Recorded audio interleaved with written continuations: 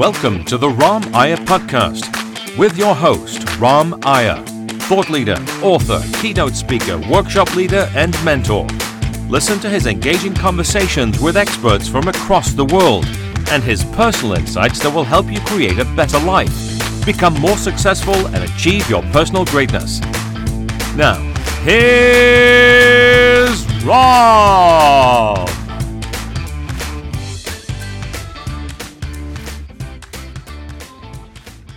Welcome to Business Thinking Radio. I'm Ram Iyer, your host and president of the Business Thinking Institute in Princeton. Today's show is how you can succeed in your mind and have success follow. A conversation with Dr. Professor Ellen Langer of Harvard, who has been called the Mother of Mindfulness, and she is one of the leading experts on the influence of one's mindset on outcomes you achieve in life. Most of us seek to become what we believe other people believe we want to be. It's a facade. On the other hand, Dr. Langer's work centers around getting your own mind to believe in whatever you choose to believe and getting your mind and your body to deliver. Dr. Langer believes that most people are much more capable than they are, but the way they think holds them back. In other words, self-imposed limits. Dr. Langer has conducted many studies, many of them very famous, to figure out how to get the mind not to hold you back. She imagines a day when blame isn't the first thing people reach for when things don't go well. Instead, we simply bring to bear the power of our own minds, which she believes will turn out to be far greater in capability than we ever imagined. In the Hindu scripture, the Bhagavad Gita, there is a saying, as you think, so you will become. And I suspect that other scriptures of other religions may have similar sayings. Dr. Langer has figured out how to do that. Psychological intervention for physical results. What your mind believes, your body delivers. Welcome, Dr. Langer. Thank you, Ram. A wonderful introduction, except for one small thing. Please. That my belief is that people are limited in all the ways that you said, far beyond what they believe. Not what I believe. A minor point. That's a good point. So the thing is, people use a lot of jargon. I mean, you're a PhD from Yale and you've been teaching at Harvard for 40 years. You understand the nuances of all these things, and you understand that when it comes to language, many people don't understand the nuances, me included. Okay? So people always say you can achieve more if you change your mindset. And I know you've heard it umpteen times. So can you please help us by starting out with what is a person's mindset? A mindset is a structured belief that was determined in the past that leads to certain behaviors, actions, thoughts in the present, where the person essentially is no longer guiding what they're doing. They're not taking in new information. Their past view is determining their current circumstances. I've been studying this concept of mindfulness and mindlessness for 40 some odd years. And basically, the research has made clear to me that most of us are mindless almost all of the time, which is sad. Mm-hmm. What it means to be mindless, to not be present, to have the past dictate all that you're currently doing, where you're oblivious to the importance of context and perspective, where you're following rules like a robot rather than letting rules and routines guide your behavior. When you're operating under a mindset, what that typically means is that you're being mindless. You have a sense of, before you're in a situation, of how you're going to be, and then it plays out basically automatically. So your beliefs that were formed in the past define whatever it is that you're thinking about or looking at, and you act accordingly. Right. Now, what's interesting and easy for people to understand is that most of these beliefs were determined when we were young. Uh-huh. And I think people would shudder at the thought that they're limiting themselves by, let's say, their 15-year-old self, who is taught that they can or can't do A, B, or C. So that what we want is to let our current selves dictate thoughts and our behaviors. The effects of these mindsets go so far beyond what people imagine that it's mind-boggling. Let me tell you about one study that's gotten a fair amount of press. People may know it, but it serves the purpose of showing all that we're capable of. Mm-hmm. Most of us believe that aging is a time just of loss. We foolishly have this idea of you're developing when you're younger, and then magically somehow you're not developing anymore. It's just a downward spiral. I, of course, don't believe that. I believe and have studied growth in late adulthood for, again, many decades. What I did was to take a retreat that was timeless and arrange it so that it was not 1979, which is when we first did the study, but represented 1959. So what we did was have magazines. The whole place looked sort of like a Hollywood set, not a fancy Hollywood set because we didn't have a lot of funds. And we were going to have people live in this environment. These were elderly men, live in this retreat that had been retrofitted to 20 years earlier as if they were their younger selves. So they would talk about events in the past, but in the present tense. Now, these men were in their 80s, and that was, as I said, 1979, so that was when 80 was 80, not the new 60. They were really old. But in a very short time, being their younger selves, the effects were phenomenal. What happened was their vision improved, their hearing improved, their memory improved, their strength improved. And we had also taken photographs of people before the experiment started, and then at the end, had people who knew nothing about the study evaluate these photos, and they were judged as even looking younger, just by allowing themselves to be their younger selves. Now, they're not their younger selves, so that we can say in some sense that even as 80, one doesn't have to accept limits with respect to vision, hearing, strength, memory, but the expectation, the mindset, that when you're old, you're going to be forgetful, then leads us to be forgetful in several ways. For example, let's say if I believe I'm not going to remember, the first thing we forget is how forgetful we were when we were younger. So young people are not infrequently forgetful, but they don't have the mindset that being young means you shouldn't remember things. All right, so now if I forget something, thinking that, I'm old, I've forgotten, now it's just a downward spiral, now I expect myself to forget. What that means is I'm anxious in situations where I'm trying to remember things, and that anxiety and stress is going to make it harder for me to remember. It's also the case, and people don't pay enough attention to this, that as you get older, your values change. When I was in my late 20s and up and coming, it was important for me to learn everybody's name. Sure. At this point now, frankly, I don't care. That if I meet somebody new, that I will come to know their name if there's reason to know it. So let's say you introduce me to 3 of your friends, and 2 minutes later I don't remember their names. I'm going to think, because of this mindset driving my way of understanding the situation, that I've forgotten. But I didn't forget. I never learned it in the first place. If you don't learn it in the first place, then when you don't know it in the second place, it's not because you forgot it.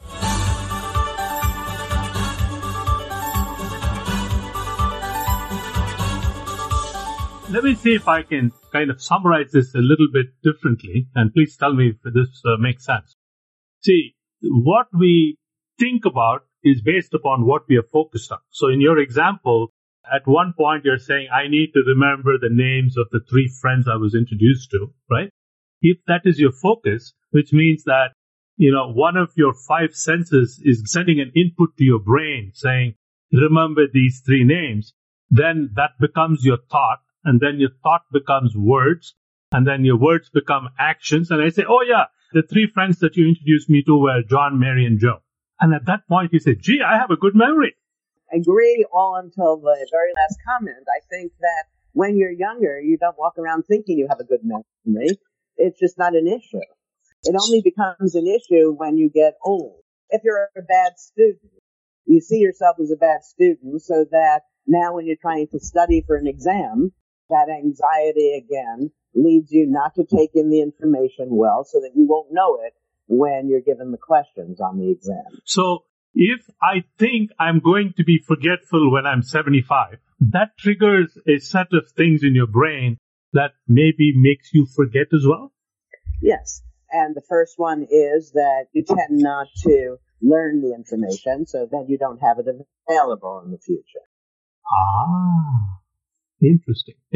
So if we were able to, quote unquote, manipulate, for lack of a better word, the sensory inputs to your brain to whatever we design it to be, it could be influenced to make you develop a different mindset that may enable you to do things that you hitherto thought you couldn't do.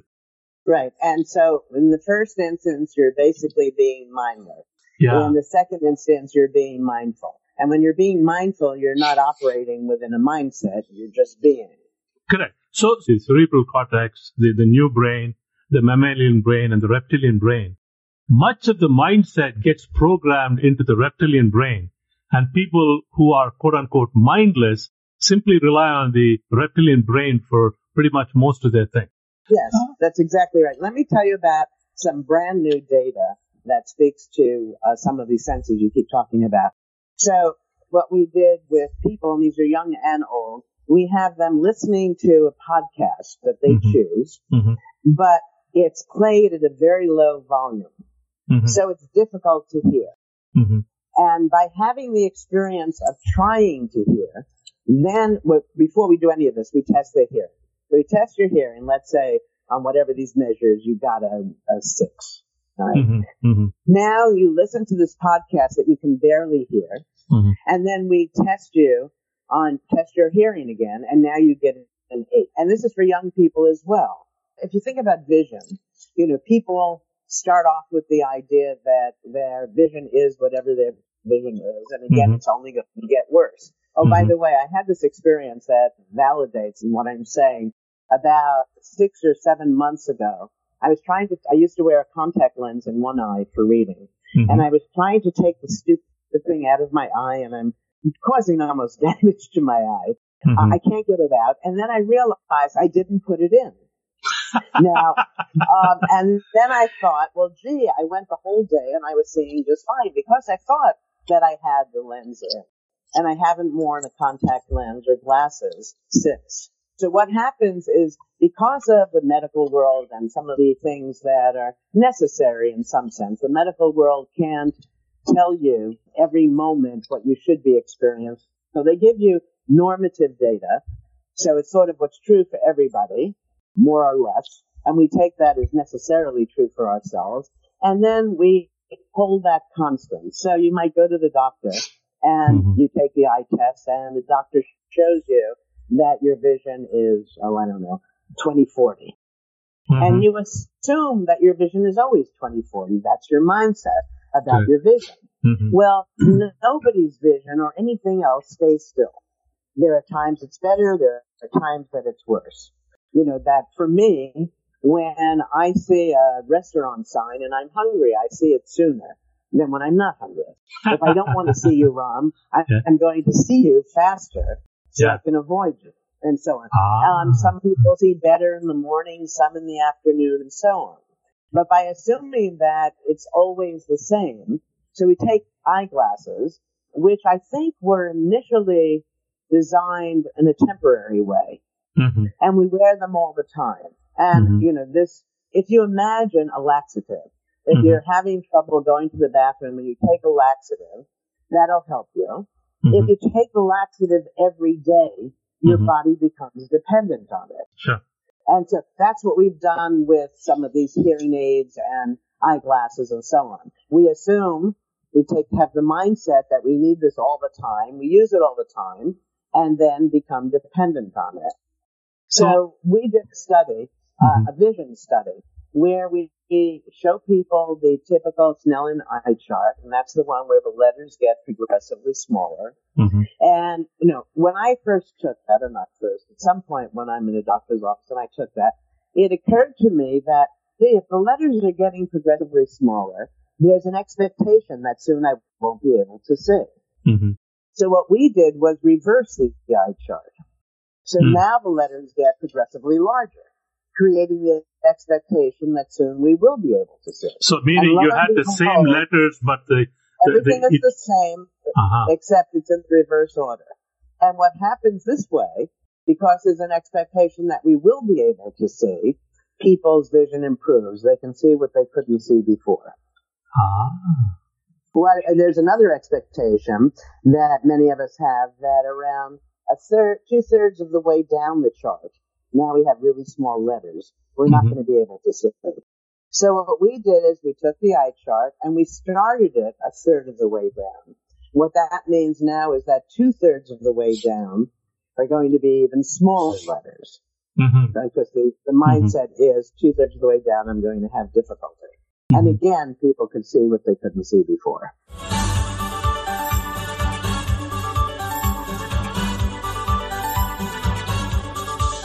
So the key message here is, at some point in your life, and it depends upon the person and whatever, you have quote unquote decided in your mind what your limitations are, what you can do and can't do. And right, exactly. People never mindfully go back and say, is that true? Is that still true? And they forever carry that limitation for the rest of their lives. Exactly. And it's true whether we're talking about the senses, we're talking about things like memory, we're talking about virtually any skill that one has. That everything varies, but there's a tendency, especially because of our mindlessness, to hold still what we think we're able or not able to do. And so then much of the time we just don't even try things because we're just so sure we can't do them. And I think that a mistake people make is people think that they would enjoy being perfect at whatever they're doing. And so as soon as they come up against something where they're not perfect, then many people mistakenly give up. But you don't want to be perfect. Now, let's say if you're a golfer. If you got a hole-in-one each time you hit that ball, at first it might sound, isn't that wonderful? Everybody would applaud, and I'd be the best. But there's no game then. So the point is that when something doesn't work, rather than walk away from it, what we want to do is see that as part of the process. We don't want everything to work so easily. Remember when you were young and you played tic-tac-toe, if you played tic-tac-toe. Yeah. And it was fun. Then once you learn the way to win all the time, it stopped being fun. So we tend as adults not to play tic-tac-toe. And what we want is in some ways to use that as a metaphor. We don't want, even though we don't realize it, we really don't want everything to be quite so simple. We also don't want to win all the time. If you wanted to win all the time, then play tic-tac-toe against some child. You'll always win. So we have to understand that these challenges are, in some sense, the juice, it gives us the energy, the fun, the living. So what I'm hearing you say is mindset is useful. In other words, you know a certain thing, you see water and you say, okay, it's going to float to the lowest point. That's your belief. That's what you know as fact. And you file it away and use it every time. And that's going to reduce the need for you to rethink. Oh, I see water. Which way is it going to flow? Is it going to go to the highest point or the lowest point? You don't have to think it. So in many ways, your mindset helps to simplify the life around you. But I have a strong, strong disagreement with that. My disagreement is when you form the mindset at time one, then you're locking yourself into it for a lifetime. Now, you can have the general sense that this is the way water tends to flow. Which is much more effective than this is the way it flows. Because as soon as you have this is the way, then you're cut off from all sorts of possibilities. Yeah, but wouldn't it be taxing to your brain if you have to question everything every time you see it? No, you don't have to question it. I'm suggesting that what you do is you understand it a little differently. You understand it as a probability rather than an absolute. This is the way water tends to flow. You don't have to then start attending to water. But if you're in a circumstance where the water is actually flowing in a different way, you're there to notice it and then can take advantage of the circumstance. See, If you have activities sure. like driving, when people learn to drive, now they don't know anything about driving. When we learn the beginning of any task, we don't know what, the finer points of it. And it's a silly time to lock yourself in to how to do it. You want to know generally this is the way. And then as you grow with the task, for instance, if you're playing a sport, you're playing tennis, and what they typically teach people, the way to hold the racket is to, as you're shaking hands with the racket, the metaphor. Yeah. And, so people hit the ball and hit the ball and hit the ball, and they're playing with that particular grip. But it turns out that when you know the game, that's not the grip you want to use. But people are going to have a hard time changing it because they lock themselves into it. If instead you hold it sort of like this, and then what will happen is as you become more experienced, you will naturally make a change. And when I'm lecturing on some of this, I look in the audience and see if there's a very tall man. I'm 5'3". And if I find somebody who, let's say he's 6'3", and I ask him to come to the stage and put his hand out, and I put my hand next to his hand, and his hand is usually 2 inches longer than mine. It doesn't make any sense that we would do anything manually the same way. Hold a racket, a baseball bat, a golf club, and so on. So you want to be careful because the rules that you're taught to do anything are based on certain people, usually the people who created the task. And the degree to which you differ from them is the degree to which you want to vary what you're doing. So he should hold the racket in this particular way. With my much shorter hand, I'm not going to get the best swing by doing exactly what he's doing. So let me flip your thinking there. You've made a good point that in many cases, when you lock yourself into a certain mindset, it often turns out that it is a wrong thing for the current set of circumstances or the current context. I would say that most of the time it's wrong because Correct. Most of the time we form these mindsets when we were either young or inexperienced. Okay. So when you're first playing tennis, you're going to lock yourself in to something that's very different from what you'll be doing if you decided you wanted to go pro. So let's flip that and say, when I look at a situation, how do I decide I need to re-examine whether the way I'm thinking about this is right or wrong, helpful or not, beneficial or not? Right. So what I'm saying is that if we don't lock ourselves in the first place, the issue doesn't present itself in the second. That if you just learn in this maybe, it's likely, probabilistic way, this is sort of the way you do it, then as circumstances change, you change with it. Okay. We did a study, another sports study, where it was an unusual kind of glove racket that I got out of a catalog. And people are playing it. And then what we did, without them realizing it, we changed the ball. So the ball was of a very different weight, which means that you should hit it very differently, right? True. But we introduced people to this game either conditionally, which means it could be like this, it would seem maybe you want to do whatever, versus this is the way. And when we did, so what happened is that those people who are introduced to it in this mindful way changed with the circumstances. So the first time they hit that ball, that was now a different ball. They saw, gee, something's different, and then, quickly took advantage of this information, and their game was good. Those who locked themselves in to wait to hit the ball because it was a different ball, they didn't realize it was a different ball, just kept going and just kept failing.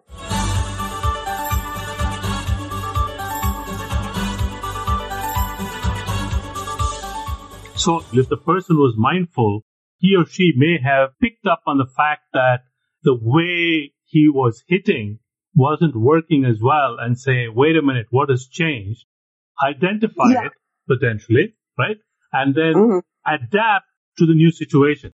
Right. I think the whole process is much quicker than that. If you're there and you hit it and that's not right, then you hit it a little differently, quite naturally the next time. If you're expecting it to be the same as the past, then you do the same thing as the past. And the one thing difference, we probably all agree on is that everything is always changing. Everything looks different in different perspectives, from different perspectives. You want to be there so you can take advantage of the subtle changes. Okay, so the answer, the key to succeeding then as things change, because they change all the time anyway, is to be mindful of what's going on around you at all times. Yes.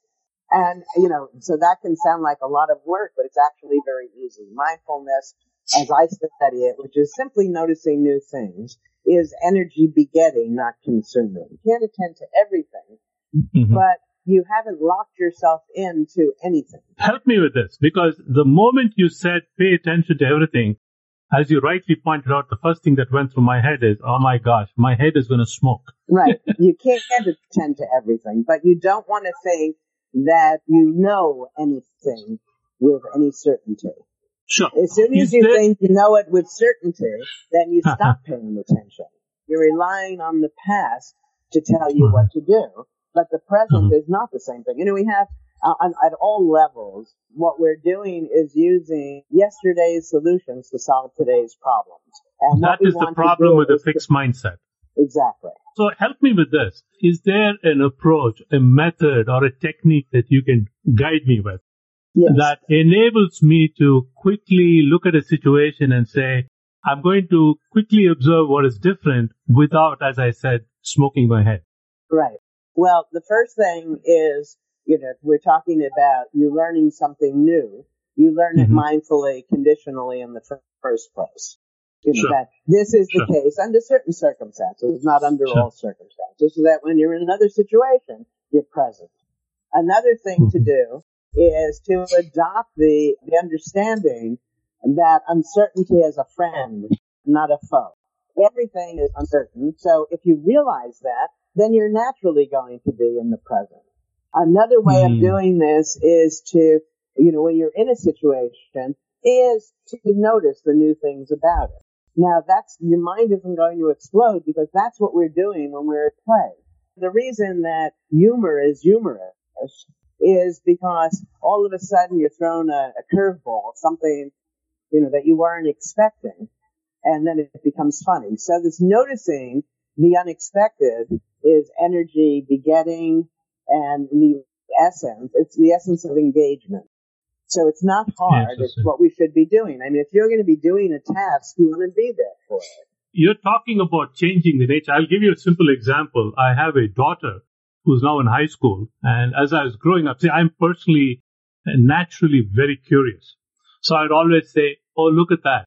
Why do you think there are a clump of trees there? So look at the light. How soon do you think we're going to hit a red? Basically, it's critical thinking, right? Observe, look at the various signs around you. And many times my daughter would say, Dad, I don't want to notice anything. I just want to sit in the car. Can I do that, please? Okay. That's an example of somebody expecting their head to smoke. No, I think is your head smoking or hers? What she wants to do is mindfully attend to whatever she's thinking about or doing in the car. And she doesn't want to interact with you. And you mindlessly think that she needs to interact with you. But if she were open and wanted to interact with you, that's a beautiful way of showing her how things keep changing. And isn't it wonderful? Oh, did you see that? Did you see that? People in cars with kids often play license plate games. So all of a sudden you're noticing, differences in license plates, or in the evening is there somebody whose tail light is not on. Anything we do that people that things are changing is going to help them. But the culture does exactly the opposite of this. The culture thinks that the way to learn something is just keep practicing it until it becomes second nature. And in fact, we have the idea, learn the basics until they become second nature, without asking who decided what the basics are. As I said, that man who was 6'3", if he's using the basics and I'm using the same basics, one of us is not optimizing our performance. So even when you practice this, now I was gathering data on this, but we haven't actually completed the study yet. But imagine that you're playing, you're hitting at the ball machine in tennis. And it's predictable. It's going to go to your forehand, your backhand, your forehand, your backhand. That the practice is going to be much less effective than if it's random. Because if it's random, it's saying to you, you don't know where the ball is going to go, so you have to be there. Okay. So this is kind of like working with a ball machine. If it just shoots it to the same spot, you're not going to become a better tennis player. But if it varies where it shoots, you could become a better player. Yes, and the same thing with life. If you assume that everybody that all women, all gays, all blacks, pick your favorite, are supposed to be a certain way, then you deny yourself very full experiences by recognizing all the ways that people are different. I was with Marshall Goldsmith in New York all day yesterday, and he ran a little experiment. I don't know what kind of a wristwatch you have. You know what a wristwatch with Roman numerals looks like, right? So, for example, the 10, what is the symbol that indicates a 10 on a wristwatch dial? An X. What letter indicates a number 4 on a Roman dialed wristwatch? 1V. IV. Wrong. That is your mind filling in the blanks of what it ought to be. If you go look at it, almost all the watches with a Roman numeral dial in the world, for the number 4, it is the 4 ones, 1111. Oh, really? Okay. Yeah. And yet, you and I have been... seen a watch like that for forever. Or maybe I never did. So, Yeah. See, my point is, which is exactly your point earlier, which is, you are talking about, I learned this and therefore I presume it will be. I'm giving you an example of something different where, I know the natural order of things. I know how it should be. And let me tell you, 4 should be 1B. Right. Right? Or IV. Right? But rather, except that it is I. All right. I mean, and that would be a good demonstration of what I am saying. But we have to make sure I've seen those watches. Because if I haven't seen those watches, then I have no other cue but the logic in the situation.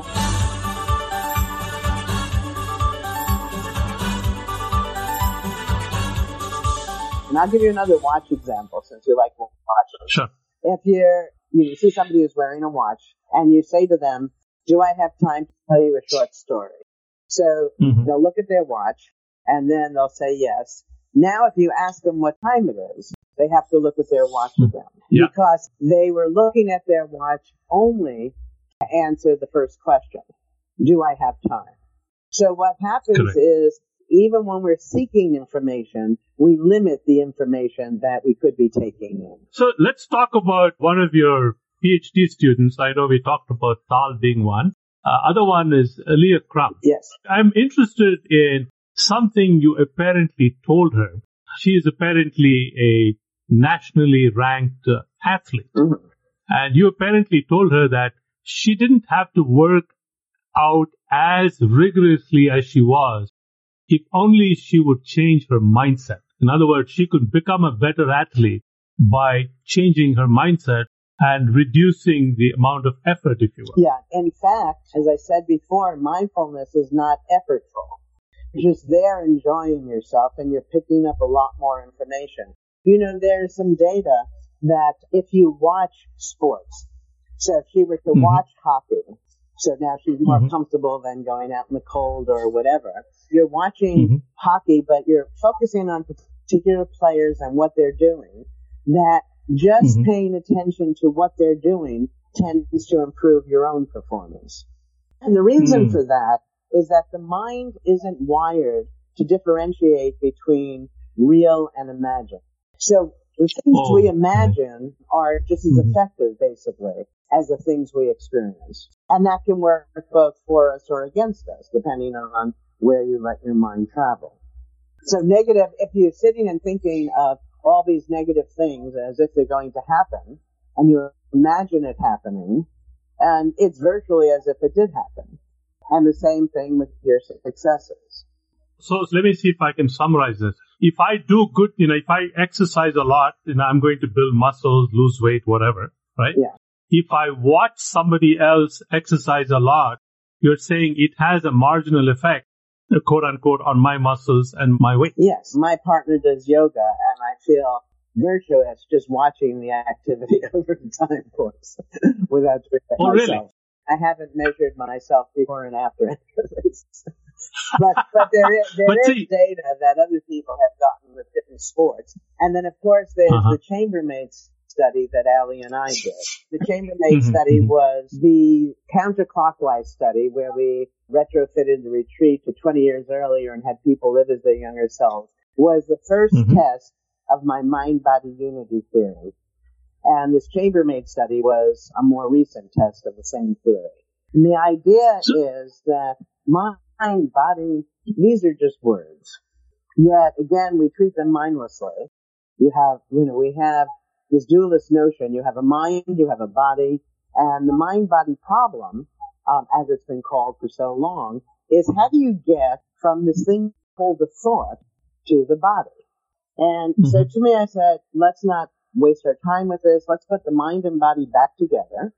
Then, wherever we're putting the body, so in that counterclockwise study, we put these old men put their minds in their younger selves and tested their bodies, and their bodies went along with their minds, and they became younger. What Ali and I did was to look at exercise. Now, we looked at chambermaids, and what's so interesting about chambermaids is if you ask them, are they getting any exercise, even though their jobs are exercising all day long, they see themselves as not getting exercise because they think exercise, and this is what the Surgeon General says, he was talking to white-collar workers, exercise is what you do afterward. Okay, so we then take these chambermaids and divide them into groups, and the important group, all we're going to do is teach them that their work is exercise, to change their minds about work. So we say to them, making a bed is like working on this machine at the gym, and so on. So now we have two groups. We have a group that doesn't realize that their work is exercise, and a group that now realizes that their work is exercise. Now we take many measures to make sure there's nothing else changing. We want to find out, are they eating any differently, after the study? Are they working any harder, so on and so forth? No differences. Now we take our important measures. And what we found is the simple change in mindset from from seeing that their work is exercise. Their blood pressure came down. There was a change in body mass, waist to hip ratio, and they lost weight. All from the change of mind. So I guess if I was trying to lose weight, I could change some of my beliefs and say, for example, to myself that breathing could cause you to lose weight. Talking could cause you to lose weight. Working at a computer could cause me to lose weight. And a whole set of those. And if I continue to believe that and make that part of my mindset, you would conceivably expect that my quote-unquote weight would go down. Yes, but the problem is that the mindset that sitting at your computer all day is not good for you, that eating chocolate all day is not good for you, and so on, it's unlikely that you're going to be able to quickly adopt this mindset. If you really, really believe it's not true, and you're trying to act as if it is true, it's not going to have the effect.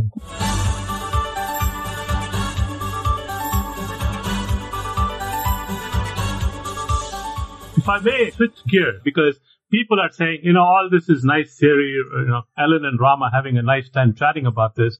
Tell me how I can become successful, right?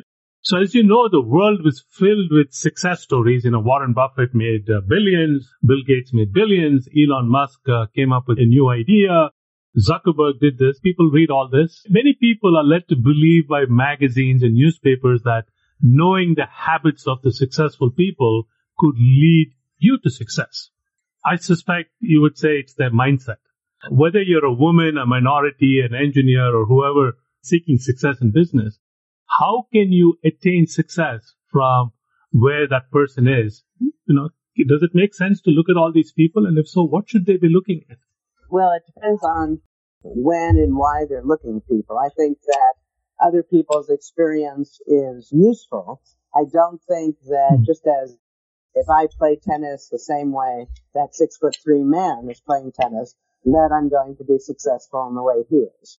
But what you need to do, it's a very simple thing, that if you're mindful, that means you're in the present because you're aware of the uncertainty, or you're actively noticing new things. Then what happens is you avert the danger not yet arisen, and you can take advantage of opportunities. And what happens is, since you're enjoying yourself, imagine you could follow a boilerplate, a set of rules, and you could fail or succeed. Or you could do it in some sense your own way, and you could fail or succeed. Now, if you give up yourself and you do it the way they do it, and you're not enjoying yourself while you're doing it, and you fail, that seems to me the worst of all possible scenarios. If you're doing it your own way, and as I just said, you're more likely to succeed because you're in the moment, so you can take advantage of things that other people are not seeing.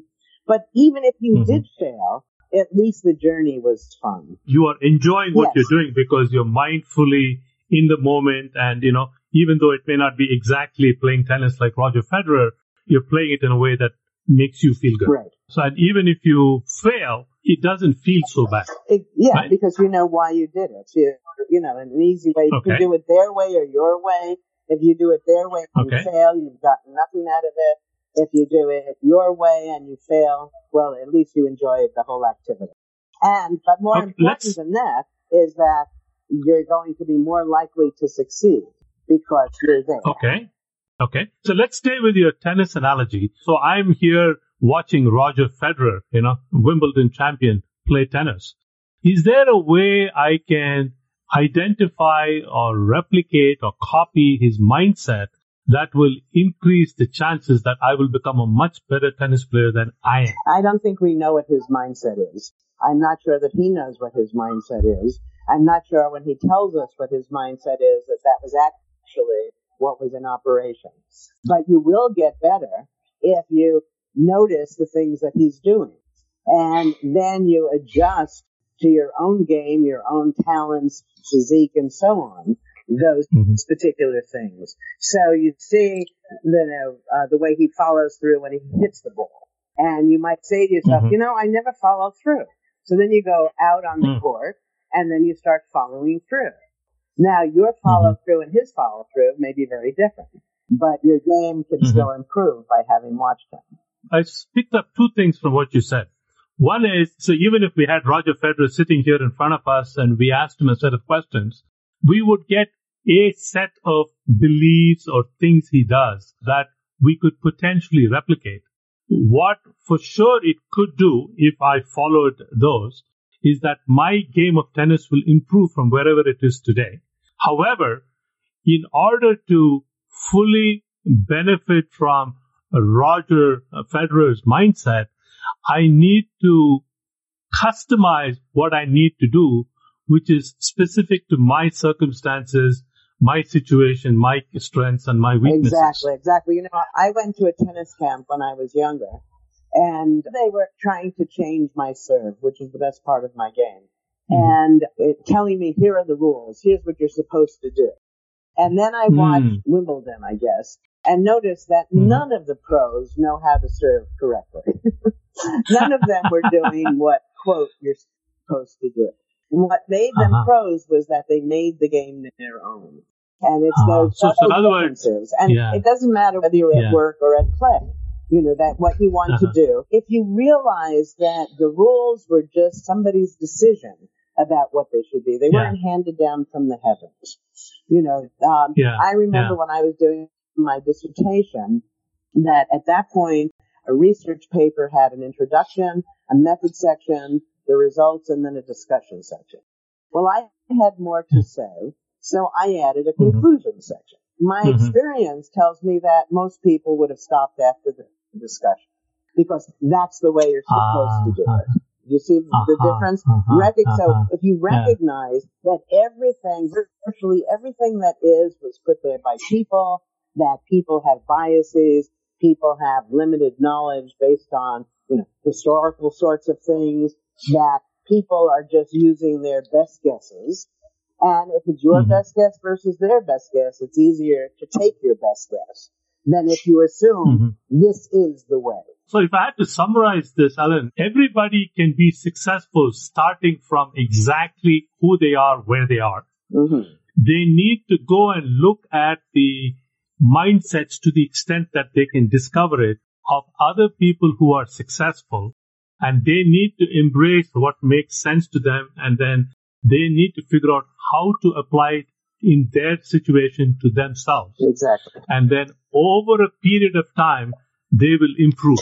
In other words, it's not that I'm going to watch Roger Federer for 1 hour and an hour and 1 minute later, I'm going to play as well as Roger Federer. Correct.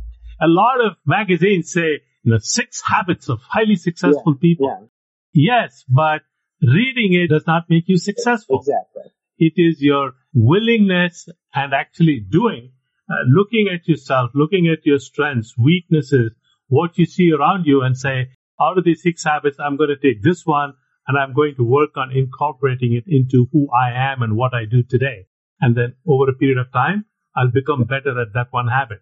And the next one, and the next one, except that I don't think you want to make them habits, because habits are engaged mindlessly. A habit means now I know how, I keep doing it the same way, now I can do it without thinking. You never want to do anything without being there. Because what would you do instead? So you want to take the, whatever these rules that you discern for success, make them your own, and then keep them as lively possibilities rather than as absolute. Because as you get older and change, so let's say, we'll go back to the tennis example. So now you've figured out how to play tennis. You don't want to lock yourself in, because at 20, you're not going to be the same physically as you are at 50. And so, but the 50-year-old player can be quite good, but not if he's trying or she's trying to play as if they're 20. So go and bring in somebody's set of rules that you understand their context. You bring it into your little library, your little collection, and then you live mindfully, and then you apply the rules based upon your strengths and weaknesses in the best way that you decide is appropriate. Right, appropriate, and that appropriate will make you to the moment, knowing that another moment may require something different from you. Absolutely. And that will make you a better person at whatever.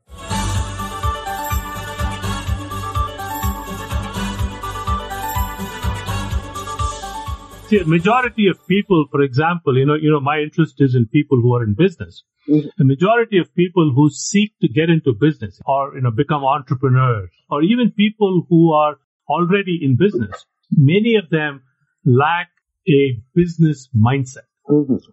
So people think my card says CEO, and therefore I'm a business person. And I'm trying to point out to people that the card or the title, having your company's name on the side of a building does not automatically bestow upon you a business mindset. Yes, right. If I was one of those people saying, Carol, I'm a great business guy, what would you tell me that will kind of get my feet back on the ground? Well, I don't know that I'd want to get your feet on the ground if you were having such a good time. But if you were interested in making more money, then I'd have you question the rules that you're following. But when you talk about business, there's something, another way that I tend to disagree with business gurus.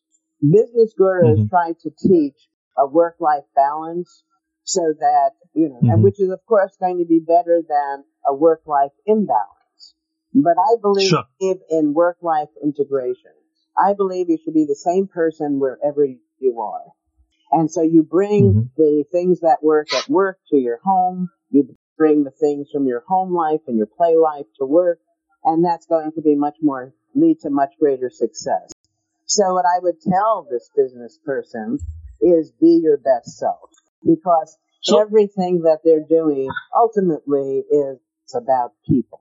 If you're going to sell to somebody, if you really care about that person, if you're present, that person will know it and will be more likely to buy what you're selling. We actually did research where we had people who were selling magazines door to door mindlessly learned a script to sell to people, or they were told generally learn the script, but make it new in very subtle ways that are only known to you. And then these two different groups would go out and try to sell the magazines. And then somebody else would come and ask the person to whom they were selling what they thought of the salesperson. And the most important thing to me was that when the salesperson was making it new, they were evaluated as charismatic. And that's what we are seen as in general. When we're there, we're alive. And in that position, are far more effective. And they also sold more magazines. So rather than worry, differentiate business from home, from tennis, the idea is to be there. And when you're there, you're more appealing. People trust you more. You're more charismatic, and you're going to be more successful in your home life, your friend, with your friends, any social situation, and not unimportantly, at work. Let me inject something which may be controversial. There was a very large study done in the country of Norway by Hans Witte and his partner from Stanford. They measured the IQ of all Norwegians going into the armed forces over several decades. And then they tracked what profession they ended up in and how that related to the profession of the parent. Remember, in the old days, only men worked and women did not, or most women did not, right? So they tracked all the men. What they found was that the children whose IQ was at the lower end, I'm not saying dumb or anything like that, at the lower end, tended to follow in the footsteps because they just did what was already done of their parents. Okay? Whereas ones with high IQ tended to branch off and, if you will, do their own thing.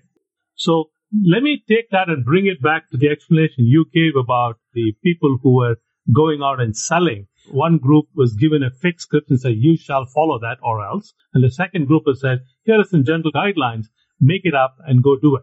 Would it be a leap in my head if I connected IQ to these two groups and say, for this first group, maybe this is a good approach for people with lower IQ. And the second one is good for people with a higher IQ. No, I don't think so. I think that, remember, IQ is just somebody's idea of a set of questions to measure that have been based on particular performance and then generalized as if it is true for all performance. So, no, I think that no matter what your quote IQ is, that you're better off being there. Mindfully deciding what to do. Yeah. Now, it may be the case that those who are smarter among us, whatever that means, may come up with more options and ultimately be more successful. But I don't think anybody prospers from being mindless. We have lots of health data, and that at the least says mindfulness is important. When in several studies, we make people more mindful and they live longer. We make people more mindful and they're healthier. So why would you want to take your own children and dictate that this is the way you do something when you can't know that this is the way and that this is the way for some people under some circumstances based on what we know from the past, not the present. And in doing so, then you limit them. You also raise another interesting point there, Ellen, which is, let's say that I didn't go to an Ivy League school, okay? And therefore, I am less smart as compared to Ellen, who went to Yale, an Ivy League school.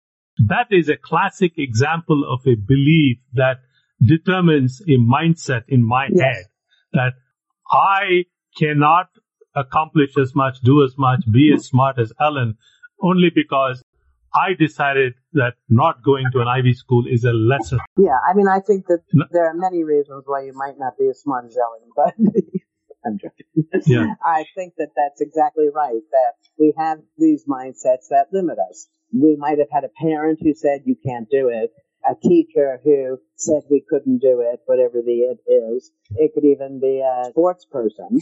And that what we do is take that information that's given at one time with one particular way of doing this and then generalize and we just give up. Now, you can't succeed if you don't play the game.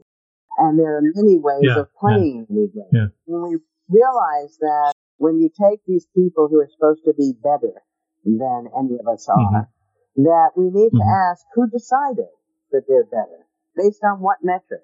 And again, that these weren't handed down from the heavens. They were just some people's decision about this is the way you should do it. And it turns out that the greatest successes come from those people who do it differently. That's what progress is. You make a very, very important point right there. The decision to either embrace that belief or choose to say, that is not true, I don't accept it, I'm going to do it differently on my own, are both choices made by the individual. In other words, I will succeed if I choose to change mindset. I can also inflict severe wounds on myself if I choose to go the other way. Right. I think that that's perfect. The only thing I would change is the very beginning where you're saying that that information is wrong. The information probably isn't wrong. The information is limited and context bound. So yes, on that particular test, I did poorly. That doesn't mean on another test given by other people with different questions that I would have done poorly. So you don't want to deny the fact. You want to contextualize it, understand that this was somebody's idea of what excellence is. There are many ways of being excellent. And also that even that particular test at that particular time is guided by many things. If I took that same test again, I might do better on it. But you don't want to start by saying that it was untrue. You just want to understand that that truth is with a very small t rather than a capital T.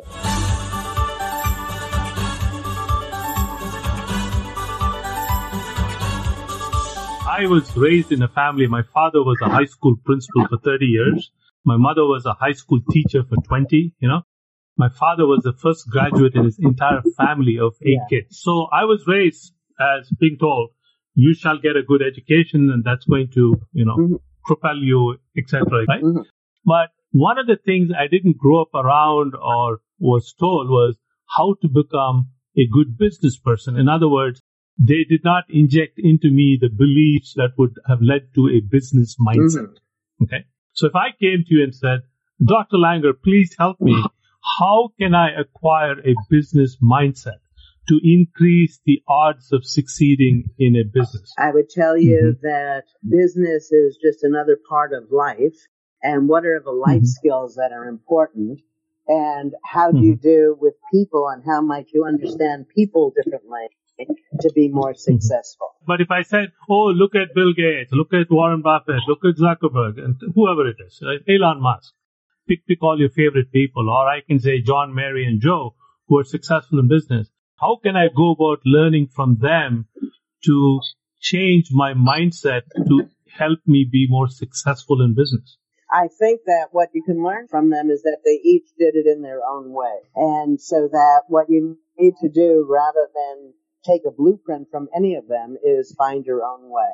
How would I go about doing that? And to become more mindful, to recognize that everything is changing, and by actively noticing how this situation, this product, this person is different from the last time I interacted with them or from other people, that's going to put you in the moment. And when you're in the present, then you're there to take advantage of opportunities and avert dangers. I think that the desire for a blueprint is what has gotten us into trouble across the board, whether it's sports, business, any part of life. Because that blueprint you're then going to learn mindlessly. And then you're holding things still when the world more naturally varies. So what you want to do if you're not successful at something is to recognize that that doesn't speak to whether you'll be successful the next time. But if you vary what you're doing rather than do the same thing over and over again, you're more likely to be successful. And I think that that's a good way for us to end today, is to recognize that we can have plans, but we don't want to follow through with the plans when they don't make sense. If, as in this case, I assume you asked me a question, I answered it, that answer led you at this moment to ask me some different question, and then it was exciting. Rather than say, oops, I've got 19 questions that were designed, in a vacuum, Correct. as if those questions were the better questions. So again, Very true. I think that Very true.